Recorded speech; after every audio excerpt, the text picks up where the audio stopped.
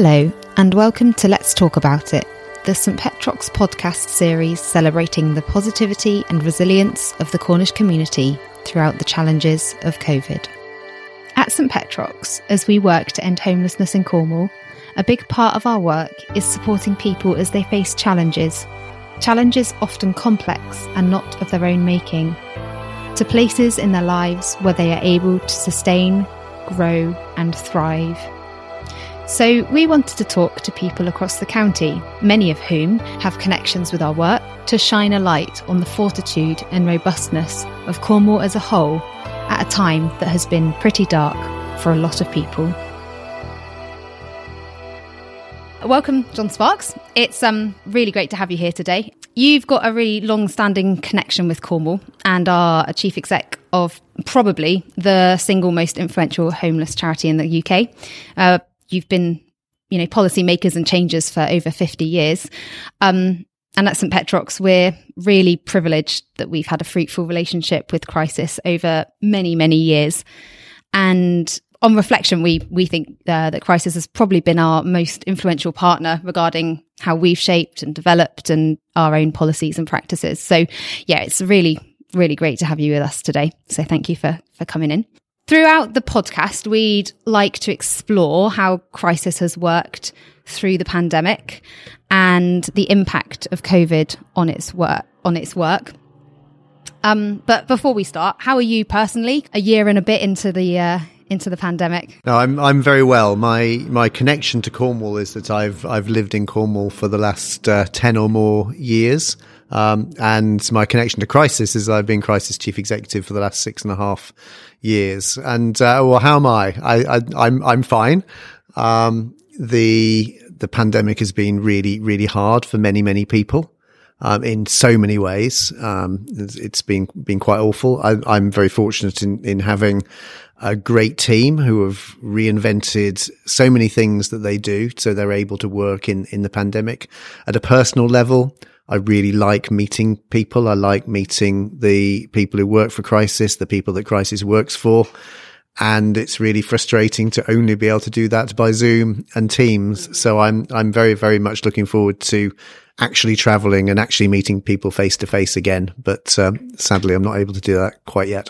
No, it's nice that the world is slowly opening up, but yeah, there is definitely still that limit. And I suppose traveling around the country is quite different to just popping in and out of one office, isn't it? So it is, and Crisis works across England, Scotland, and Wales, and so that's my patch for travelling. But really looking forward to it. That's not just one set of rules either, is it? That's three sets of countries' rules to kind of juggle. So.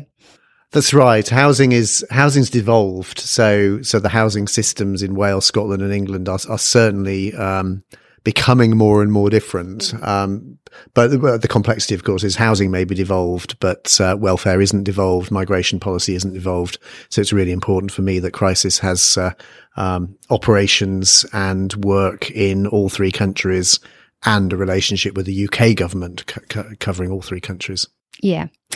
Talking about the government, so the pandemic really did directly impact government policy around homelessness, most notably things like Everybody In and the ban on evictions. In your opinion, speaking on behalf of a national charity, is there anything else that you feel the government could have done to help those experiencing homelessness during the pandemic? I think there is, but let me start by talking just about how extraordinary the response actually was. So I think looking back, a government that has effectively supported more than 30,000 people into safe accommodation from situations that were really dangerous from a public health and coronavirus point of view is quite remarkable. A government reversing a decision of almost a decade ago on how housing benefits are set in relation to local markets was extraordinary. A government that was essentially saying you can't do evictions for large parts of this, again, was quite extraordinary. And I think what has happened is for a lot of people, it's helped them reframe what homelessness is all about. Mm-hmm. And instead of seeing homelessness as something to do with individual victims or individual mistakes or individual behaviors, I think people now have started to see people who are experiencing homelessness as disadvantaged, as treated unequally, and as needing our support and our help. And, if there's ever any kind of silver lining at all from something as awful as the pandemic, then I think that's really helpful. So what else could they have done? I think that first wave and that so-called Everyone In campaign in England was extraordinary. I think since the sort of second wave and that the support since Christmas, I think we've seen it diluted, we've seen it reduced. So that's certainly an issue. I think the other things that have been issues, one is there's been a series of quite short-term funding initiatives which have been about so-called move on or specialist accommodation. And there's been an opportunity missed, I think, to say, okay, here's 30,000 people that we've supported.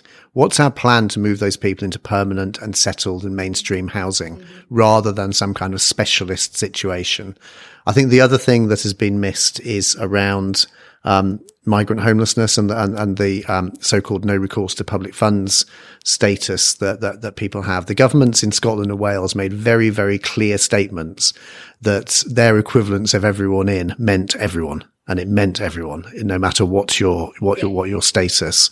The government the UK government in relation to homelessness and housing in England didn't make that sort of bold statement. And indeed, it's taken a high court case to recognise that local authorities actually have the power, the ability to house people who would otherwise not qualify for housing support during a pandemic, during a public health emergency. It doesn't say they have to, but it certainly says they can.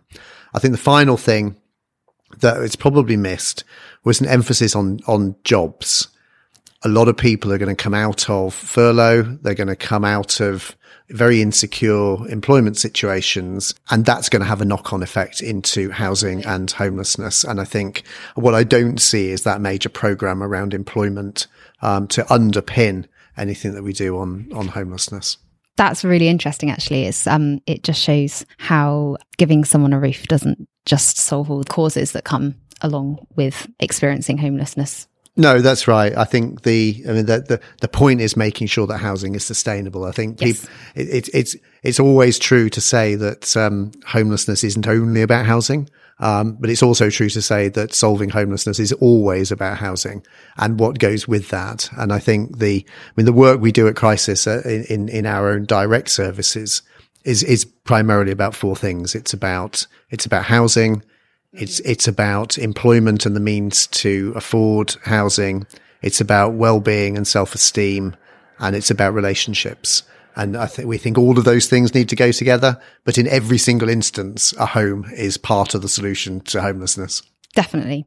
I think you did touch on actually how, there's been different approaches, but also the ways that people have started to think differently maybe about homelessness due to the fact that, everything else changed around it. And I think obviously the last year has also required a lot of different approaches to kind of work frontline to support those who are experiencing homelessness. And I think one of the big things St Petrox has found through our relationship, particularly with Crisis, has been the ability to work differently and adapt as the situation's needed. So I think an example of that for us is here in Cornwall is this year's winter services, which have been a really big success. And a significant part of that is due to the development of our St Petrox app, which really does have Crisis's influence running throughout it. What other innovations are there that you've seen that you feel could have a big impact on how homeless charities do their work?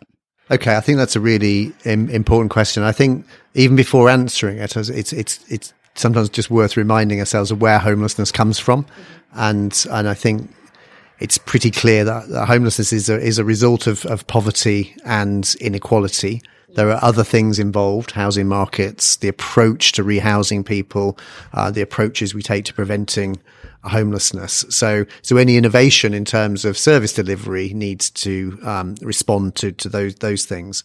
I think we've certainly seen over the last year the change of services where the use of digital technology has become more important, whether that's professionals talking to each other and sharing support, whether it's talking to clients or members, as we refer to people at crisis through an app or through some other digital approach. I think a lot of the innovation is more about going back to the evidence as to of what works, and I think we need to make sure we see as much evidence as many examples as possible of innovation in that area, particularly innovation around preventing homelessness. And I mean, innovation doesn't have to be a new invention.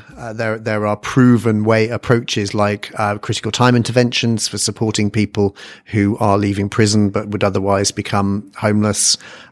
Approaches such as the pathway hospital teams, which are about supporting people as they come out of health environments and would otherwise become homeless. I think there are, very tried and tested in some countries approaches like Housing First. And many of us have grappled with what is the best way to support someone into sustained housing when they have a whole range of other needs happening at the same time. The evidence from across the globe is that Housing First works. The evidence from Scotland and their approach at the moment is showing that it works. Their initiative is now up to 400 people getting a Housing First service with no evictions at all. I think we need to see innovation in the way that local authorities and local systems work to rehouse people, and taking the emphasis completely away from finding the temporary accommodation solution. The temporary accommodation is both expensive and is a holding pattern, not a solution to homelessness. So a lot of that, I think there's a lot of innovation around frontline services and the support people are getting, whether that's personal budgets, whether that's assertive outreach. And then I think the other area of innovation we're seeing is in the support for people for whom homelessness is one of the things they're facing, whether they're also facing modern slavery, domestic abuse, a health problem, a migration issue, and so on. We need to see innovation around supporting people where homelessness is one of the issues they're facing. So, for example, things like community housing solutions, like hosting, those sorts of things. Overall, though, I think all of that is really important and will help us to tackle and end homelessness for thousands of individuals. But the real changes, the real big innovations need to be at a policy level. The provision of social housing, the support for people who are both homeless and are migrants, how we make sure that we keep housing benefits at the level they're at now, and the emphasis we place on prevention. So tons of innovation happening, both because of the pandemic, but also that was happening anyway. I think the most important innovations are those where there is already a proven solution, and the innovation actually is getting on and delivering it rather than inventing a new solution. And all of that needs backing by policy. And I think there is something about making sure that in different areas, we're using those things in different ways. I mean, clearly in an area which is more rural, like Cornwall, then the use of digital technology to communicate with clients is really important, in making sure they've got the support when they need it, when they could be 30 miles or 3 hours on public transport away from the support that they're getting. Yeah. And yet they could have that, on tap through the kind of app that St. Petrox has developed. You've touched on in pretty much all of the responses, I think, so far, the difference in approaches just across the country, obviously rural, urban, the different countries within the United Kingdom. What do you consider the most considerable or significant differences across the regions? Yeah, that's important. It's important to note, there isn't necessarily a one-fits-all approach to tackling homelessness. Again, if you come back to the causes of homelessness around poverty and inequality show themselves in different ways in different parts of the country, whether that's areas where the housing market is particularly difficult, like the southeast of England, London, Oxford, Edinburgh. or whether it's areas where the inequalities are really stark, like Cornwall and like some rural areas, or indeed in Cornwall, where you've got both a house price differential and areas of poverty. So the approach to be taken obviously needs to reflect that. But there are also different approaches that different parts of the UK are showing. In Scotland, for example, they have a full comprehensive plan for ending homelessness, and they've taken some really radical steps over the last winter during the pandemic. For example, all of the emergency night shelters that would have had people sleeping in congregate arrangements on floors or in dormitories, all of those closed. And the emphasis changed to welcome centres where people were accommodated with dignity, but where all of the conversation was about their solutions to their homelessness rather than just where they were going to sleep tonight. And I don't imagine we'll see those sorts of emergency shelters opening again in Scotland. And rough sleeping numbers, for example, in Glasgow, most nights over the last winter we're down at sort of 5 or so. Very, very different to previously. In Wales, I think they've taken they took a really bold approach to start with. So, very, very early in the pandemic, the Welsh government announced a £10 million fund for supporting people to move into safe accommodation. And that's still open and still being used. But what they did, which I thought was really progressive, was as they got into the sort of next phase of moving people out of that emergency accommodation and onward, they placed the emphasis on permanent settled accommodation. They didn't get it right every single time for every single person, but the emphasis was very quickly on how do we build the future during the emergency, rather than the future being something that comes after the emergency. So I think that was important. Places like Liverpool, where just some amazing partnership working has happened between the local authority, the housing associations, and some of the charities in the city, so that when some of those older style congregate living style hostels were emptied out under everyone in, they've made a very determined effort to make sure that we don't go back to that.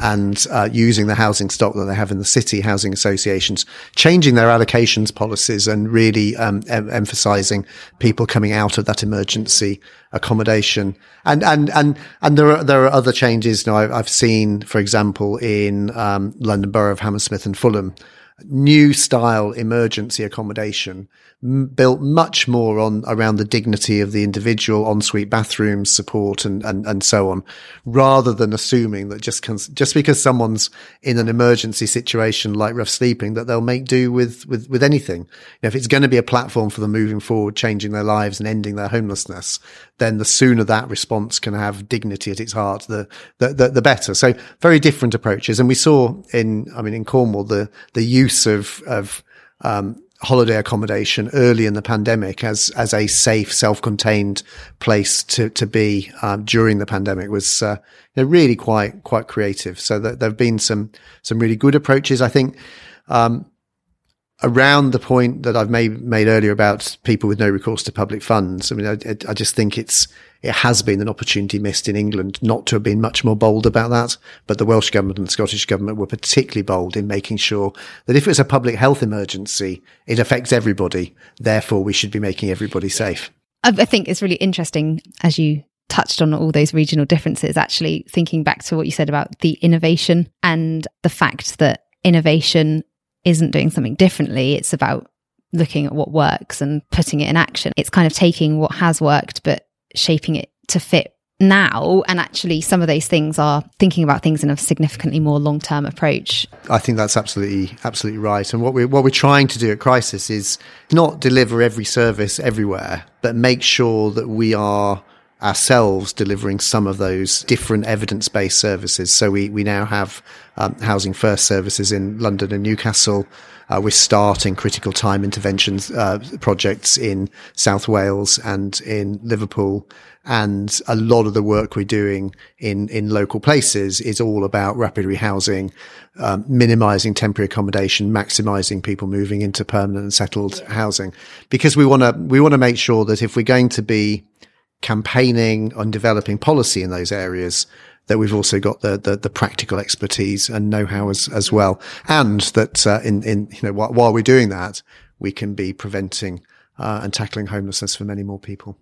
It's really interesting working in an organisation that's very focused in one place and is fairly frontline work focused. It's fascinating to hear the inconsistencies, but also, that drive for change across a much bigger scale. We're going to change topic slightly and consider the staff within Crisis, the people who make Crisis work. I think for us at St Petrox, I've touched on how we've had a long relationship with a variety of different services and support provided by Crisis. And actually, particularly over the last year, the link with Crisis has had a really positive effect for morale on lots of the St Petrox staff. Sometimes in a time when it can be a bit of a struggle, some of our staff have really felt that they're not kind of alone, and the work they're doing is really supported by evidence, and lots of the things that you're researching and publishing is hugely encouraging. So for us, that's been a huge morale booster. What has morale been at Crisis? So, the Crisis team is just absolutely resolved to ending homelessness. And whether that's people who are working frontline and ending homelessness literally person by person, whether that's our policy and campaigning teams who are ending homelessness policy by policy, or whether it's the work we're doing place-based, to end homelessness locally, then literally to a person, everyone at Crisis is absolutely resolved to ending homelessness. They've faced the same difficulties that everyone else has faced over the last year. None of us ever imagined we would be facing the anxieties of a global pandemic, and that it would last for the length of time that it's lasted for. So there are a couple of things that we do. One is at Crisis. We hire people who want to end homelessness, and we hire people who share our values, particularly values around dignity, around fearlessness, around the integrity that comes from evidence and knowledge. And then I think, if it's about motivating, I don't need to motivate people who are there to end homelessness and work in that way. But what we do acknowledge at Crisis is that people have been working against the backdrop of those anxieties. They've had more difficult balances to strike between work and home and family than possibly ever before. So we've just been determined to do what we can. We can't make the world right. But what we can do is not get in their way at work and make sure that they're absolutely empowered and supported to make professional judgments based on our values, based on evidence, and do the right thing, for people who are experiencing homelessness. But we can do things around staff wellbeing, maximising our flexibilities, supporting people when life happens and things go wrong. Making sure people have the opportunity to communicate effectively with each other. We've had our range of things called tea and talks, which have usually been on Zoom, and have usually involved, 150, 200 people gathering around Zoom from different parts of the country to talk about particular issues. We've been doing a lot of work, like a lot of other organizations, around issues of equality, diversity, and inclusion. And probably we're surveying. Well, I think we're surveying people and finding out how things are. I think enough. I don't think you can ever ask someone if they're okay enough, or in enough different ways. So we're doing that. And then finally, and I don't think we've necessarily got this right all the time, every time, but about making sure people have got the kit to do their job. And if they have to work in a mobile way, if they have to work in a flexible way, let's at least make sure they're able to do that, and we don't get in their way. But it's been a very, very difficult time for many, many people. And, I'm just really proud of what our team's done. Thank you for coming to spend some time with us today, John. On behalf of everyone at St Petrox, I would just like to express our gratitude to you personally for the generosity of sharing not only your own expertise, but also for sharing you and the rest of the Crisis team's ambition to end homelessness. From St Petrox, we wish you and everyone at Crisis continued safety, health and good well-being. We are really looking forward to continuing our relationship with you over the coming years. So yeah, please do all stay safe. Thank you.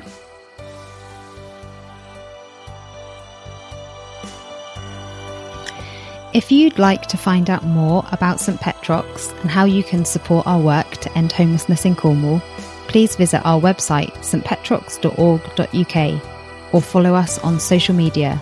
Search St Petrox on Facebook, Twitter, Instagram, and LinkedIn.